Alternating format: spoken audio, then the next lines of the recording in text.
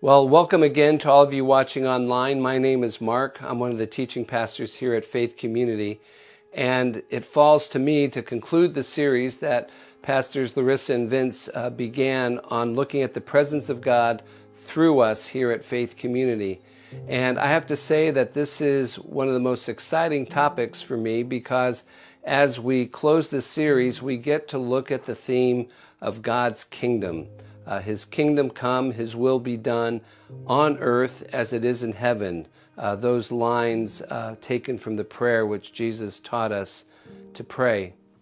Now, as we introduce this theme, I just simply want to say that my life has been shaped by books. I came to faith in Jesus Christ simply by reading the Bible cover to cover. And as I read through this, I was compelled that Jesus was making claims that if they were true, I could surrender my life to Him. And then over the years, I would just read voraciously. I was introduced to C.S. Lewis and Gordon MacDonald, well-known Christian fantasy writers, J.I. Packer, Michael Green, and others. But it wasn't until my first year of grad school at Fuller Seminary. In those years, you would take Greek intensively, Greek being the language of the New Testament writers, and you would take Greek 5 hours a day from 8 to 1, Monday through Friday, and then you would go home and you would just memorize, so that at the end of 10 weeks you could sight read any passage of the New Testament and recognize all words that occur 20 times or more. And so with a simple and thin dictionary, you could begin to sight read and translate the New Testament. It was intense and but really rewarding. And during that time, you would take this class called Foundations of Ministry. And in this class, you would read books by well-known Christian authors or pastors or leaders. And so during that class, I read this book, I Believe in Evangelism. Evangelism discusses how we can best influence the world around us towards Jesus Christ and our responsibility to engage. And in the pages of this book, the author, David Watson, wrote about the kingdom of God. And it profoundly impacted me, so much so that the next quarter there was a man teaching an intensive class where you get a quarter's worth of lectures in 2 weeks, going every day from 5 to 9, or was it 7 to 10? Anyways, whatever it was, you would do that every day for 2 weeks, and then you would write your papers and things. But I was so impacted by this and the message that he brought that I ended up inviting him over to our apartment for dinner.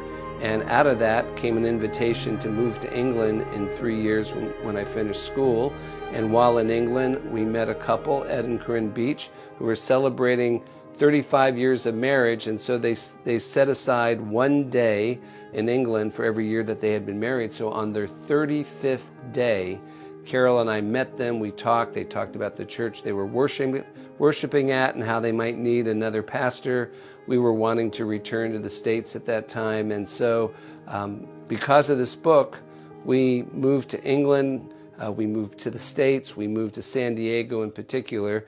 And so one could say that this one book set the trajectory for my life. My second quarter at Fuller introduced me to this book. It's called A Theology of the New Testament, written by a scholar named Gordon Ladd.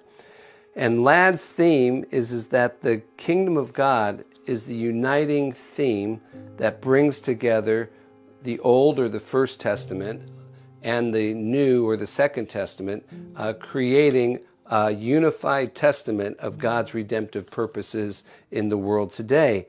And so when I read this, it was like scales fell from my eyes, and this theme of God's kingdom just overtook me. And it has shaped how I view my life, how I view my relationships, how I view the world around me, how I view my purpose as a pastor, as I how I view my understanding of equipping and releasing women and men for the purposes of God in their life, how I think about every local church being a missional community that can influence and cast a giant shadow that's global, all came from this theme of the kingdom of God. And so it's because of that that I have a special joy this morning of being able to look at these themes together with you. In fact, almost all the books on these shelves deal with the kingdom of God. And so let's begin this morning by looking at Luke's Gospel, chapter 13, beginning at verse 10. Now he was teaching in one of the synagogues on the Sabbath, and a woman was there who had been disabled by a spirit for 18 years. She was bent over and could not straighten herself up completely. When Jesus saw her, he called her to him and said, "Woman, you are freed from your infirmity." Then he placed his hands on her, and immediately she straightened up and praised God. But the president of the synagogue, indignant because Jesus had healed on the Sabbath, said to the crowd, "There are 6 days on which work should be done. So come and be healed on those days, but not on the Sabbath day." Then the Lord answered him, "You hypocrites! Do not each of you on the Sabbath untie his ox or his donkey from its stall and lead it to water? Then shouldn't this woman, a daughter of Abraham, whom Satan bound for 18 long years, be released from this imprisonment on the Sabbath day?" When he said this, all his adversaries were humiliated, but the entire crowd was rejoicing at all the wonderful things he was doing. Then Jesus asked, "What is the kingdom of God like? To what should I compare it? It is like a mustard seed that a man took and sowed in his garden. It grew and became a tree, and the wild birds nested in its branches." Again he said, or he asked, "To what should I compare the kingdom of God? It is like yeast that a woman took and mixed with 3 measures of flour until all the dough had risen." Father, I pray in Jesus' name that your Holy Spirit would open up our minds and hearts, allow you to engage us, Lord, so that we might become both excited about your kingdom come and your will be done, Lord, your very presence being expressed in the world through us. But Lord, not only would we be excited, but that, Lord, your Holy Spirit would fan in us a flame of engagement, because we know, Lord, that as you overtake us with these themes of your presence, come and coming, Lord, that our hearts might engage and want to be partners, co-workers with you in multiplying your kingdom presence in our world today. And I pray this in Jesus' name. Amen. Someone once asked the novelist and short story writer Flannery O'Connor, "What's the meaning of your story?" And she responded and she said, "If I could tell you that meaning in a sentence, I wouldn't have had to write the story." So I'm aware that we're going to look at these passages this morning, two paragraphs of which deal with these 2 parables. And in a sense, I'm going to try and share with you my understanding of the meaning of this. But in doing so, I'm kind of robbing these parables of their purpose, which is to provoke our imaginations and engage us so that we are excited about God's kingdom presence in our world today. So it's kind of a crazy thing to teach didactically on something that is meant to provoke us in our imaginations. So I recognize that and just ask that you bear with me this morning, because part of what we need to do is unpack the background. Now, key to this is that out of the context of Jesus healing this woman who had been ill, Scripture says that she had been disabled by a spirit for 18 years, that this woman had been so bent over that she couldn't even straighten herself up for 18 years, and Jesus heals her on the Sabbath. And then when the crowd around him, at least the religious leaders, the synagogue president, begins to take umbrage at what Jesus did, Jesus then says, therefore, what is the kingdom of God like? What should I compare it to? So in and of itself, that provokes the idea, the question, by way of background, what is the kingdom of God?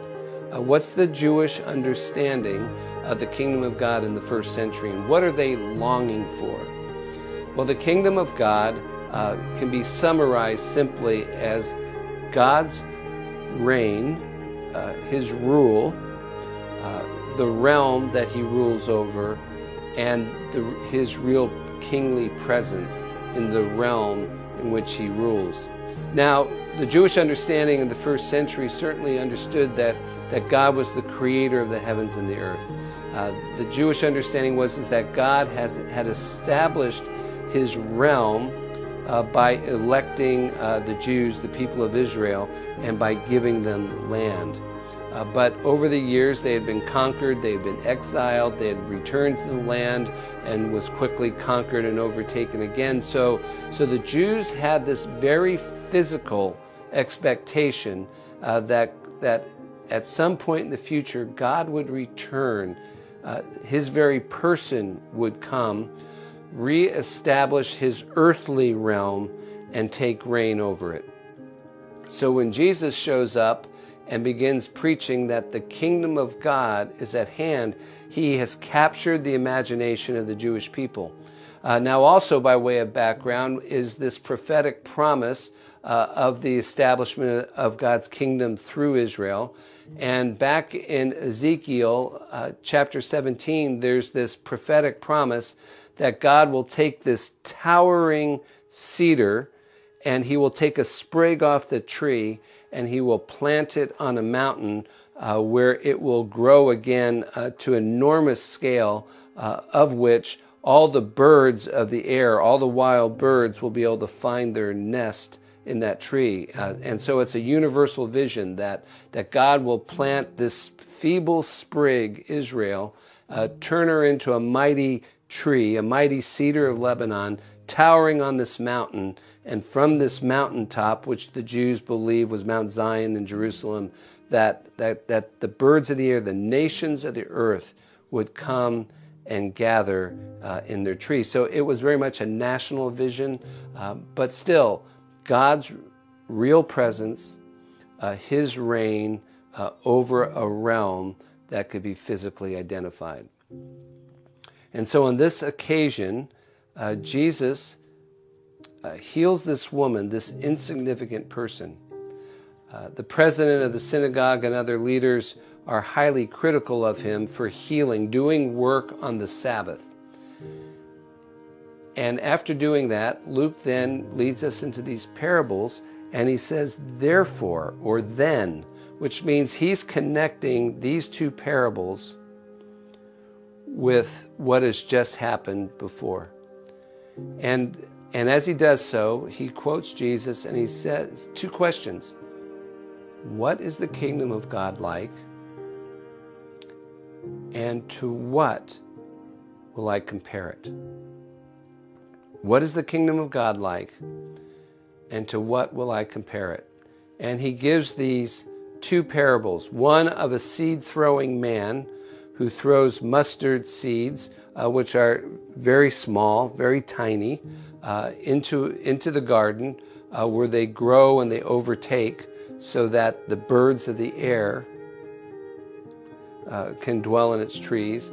And then the kingdom of God is like a baker woman who takes a little bit of leaven, like it's like a sourdough starter. It's not a powder yeast. It's like a sourdough starter that you take a little bit of and you mix it into the loaf. And by the way, the quantity here is enormous. The measures here are about 100, 150 pounds, so it'd be capable of feeding hundreds of people. So again, it's this universal picture that's being presented. But the kingdom of God is like a seed-throwing man or a baker woman who start off with something small and it grows to something large. The first one particularly, the mustard seed, is about size and scale. The second parable is about transforming power, but in it we see 5 characteristics of the kingdom that I want to look at this morning. The first is the contrast from small to big. This idea that something so small that would be imperceptible could have such a gargantuan influence or effect. And so we have the story of the mustard seed, which grows, the leaven, the sourdough starter, which is mixed and becomes hidden. So these imperceptible beginnings. How do they start? Pastor Deb here does Strength Finders. Boy, if there's ever a time when you covet woo, it's when you're starting off with people for whom your only entry is relational. And for people with woo, woo people are like the light bulb in a dark room. You turn them on and everybody comes to them. I don't know what the opposite of woo is, but that's me. When I walk into a room, I'm Mr. Cellophane. I'm transparent. People are not necessarily drawn to me. But how do you begin? Where do you begin? I'm an impatient person, and so the idea that, well, I'm going to have to begin small, and people may not even know I'm there, but that's how the kingdom begins. The kingdom begins small. It seems inadequate, unfitting to the task set before it. But Jesus gives us this contrast between something small that permeates, that influences, that extends to become universal. It's like the old aphorism that the journey of 10,000 miles begins with the first step. Our life in Jesus Christ is the journey of 10,000 yeses. It's small yeses, big yeses, convenient yeses, sacrificial yeses. But this kingdom life and all that is attended with it, it begins small. Second is not only the contrast, but the characteristic that God's kingdom has this inherent power.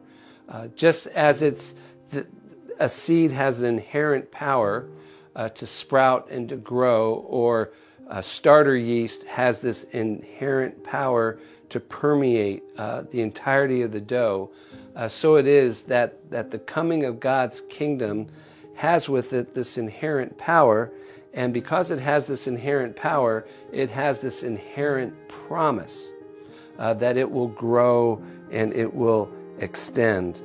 Where the first parable is concerned with extension to the whole world, the second parable deals with its capacity to influence and transform every place that it's touching, which again means that as agents of the kingdom of God, we have this capacity within us.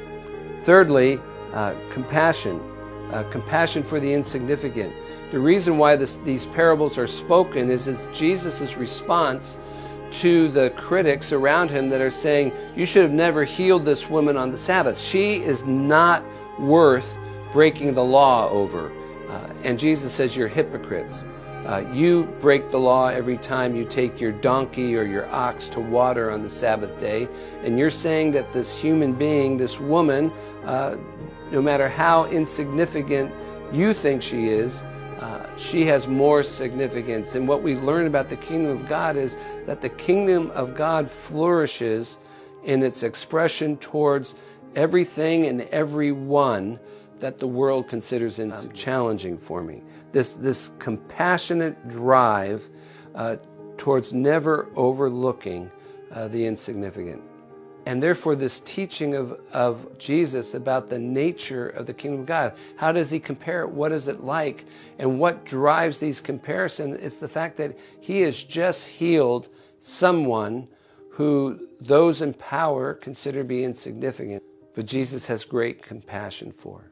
And this begins to influence and shape how we think about being ambassadors of God's kingdom. If we are simply looking to be amongst and with those who wield power, then we're no better than anyone else, and the kingdom we represent does not look unique or distinct from the world around us.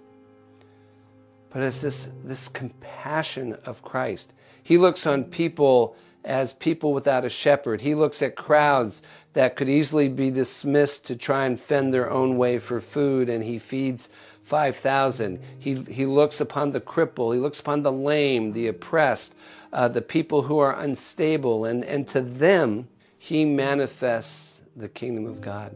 That's why opportunities like we are involved with here at Faith Communities, like orphans in Ukraine or orphans in Uganda with the GEMS Foundation, whether it's translating scriptures in parts of the world that are poor and needy, and on it goes. It's this idea that God's kingdom comes to everybody, but it has a unique compassion for those women and men and youth and kids who have no advocates, who have no option.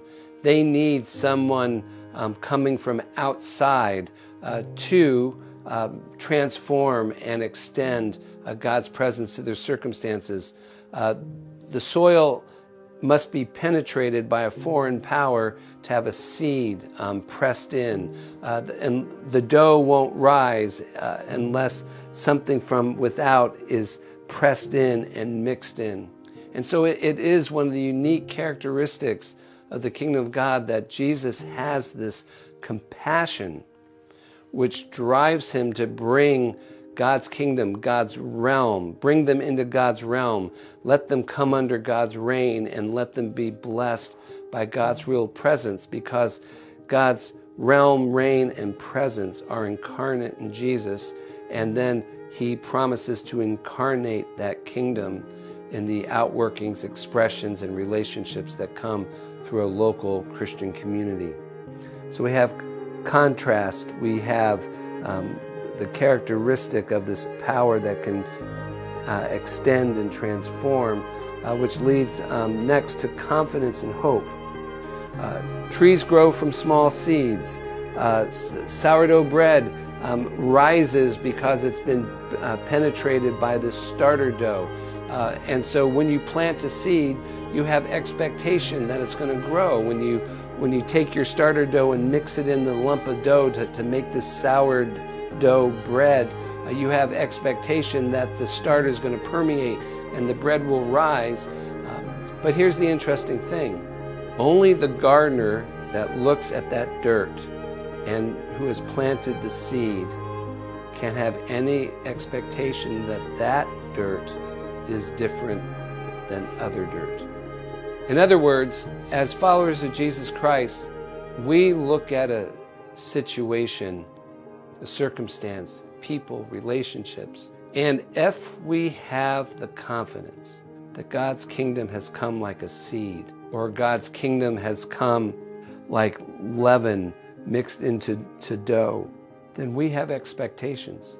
We have expectations that God's presence is expanding. We have expectations that God's presence is going to transform lives and situations. We have presence, we have confidence that God's kingdom presence is being extended and being multiplied, even though other eyes that lack faith will lack confidence and therefore will want to seize power and use it to their own ends, even if their motivations might be good. Look at a patch of land, and if you're the gardener, you have expectations for what you expect to pop up through the soil. Your confidence in God's kingdom, your belief in Jesus and the kingdom he brings is either going to create confidence, which we call faith, expectation, which we call faith, hope, which arises from faith. All of these things grow within us if we are confident that God's kingdom has been sown. Imperceptible to the world like a mustard seed.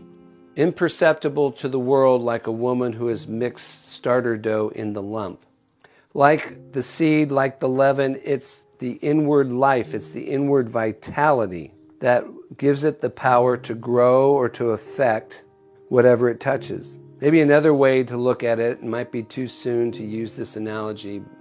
Maybe if Jesus was here today, he would say, for the kingdom of God is like a virus that penetrated one person and then spread to another, and to another, and to another, until it touched all people around the world.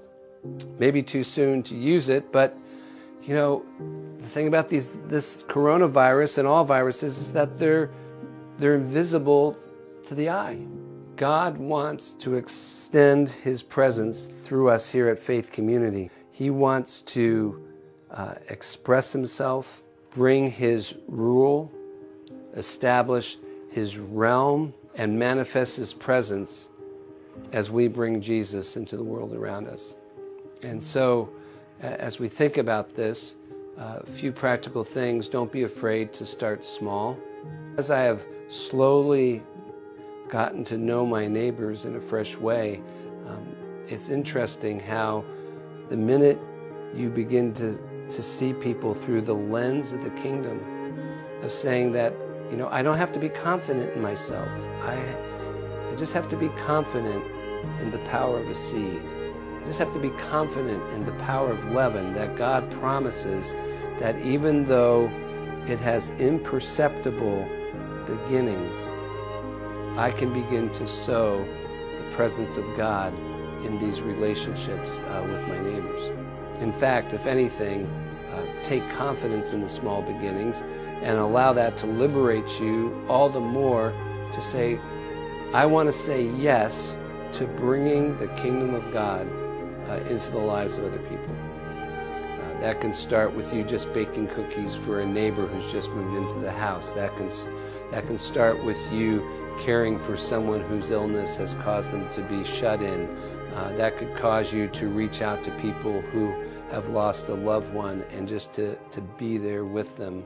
It could cause you to send notes, emails, whatever, texts to people that you know in the marketplace where you work and let them know that you're praying for them. Don't be bashful. Let's be the seed-sowing man or the baker woman who sows something small, who takes starter dough and has confidence that it will grow and it will transform the lives we touch. God bless you.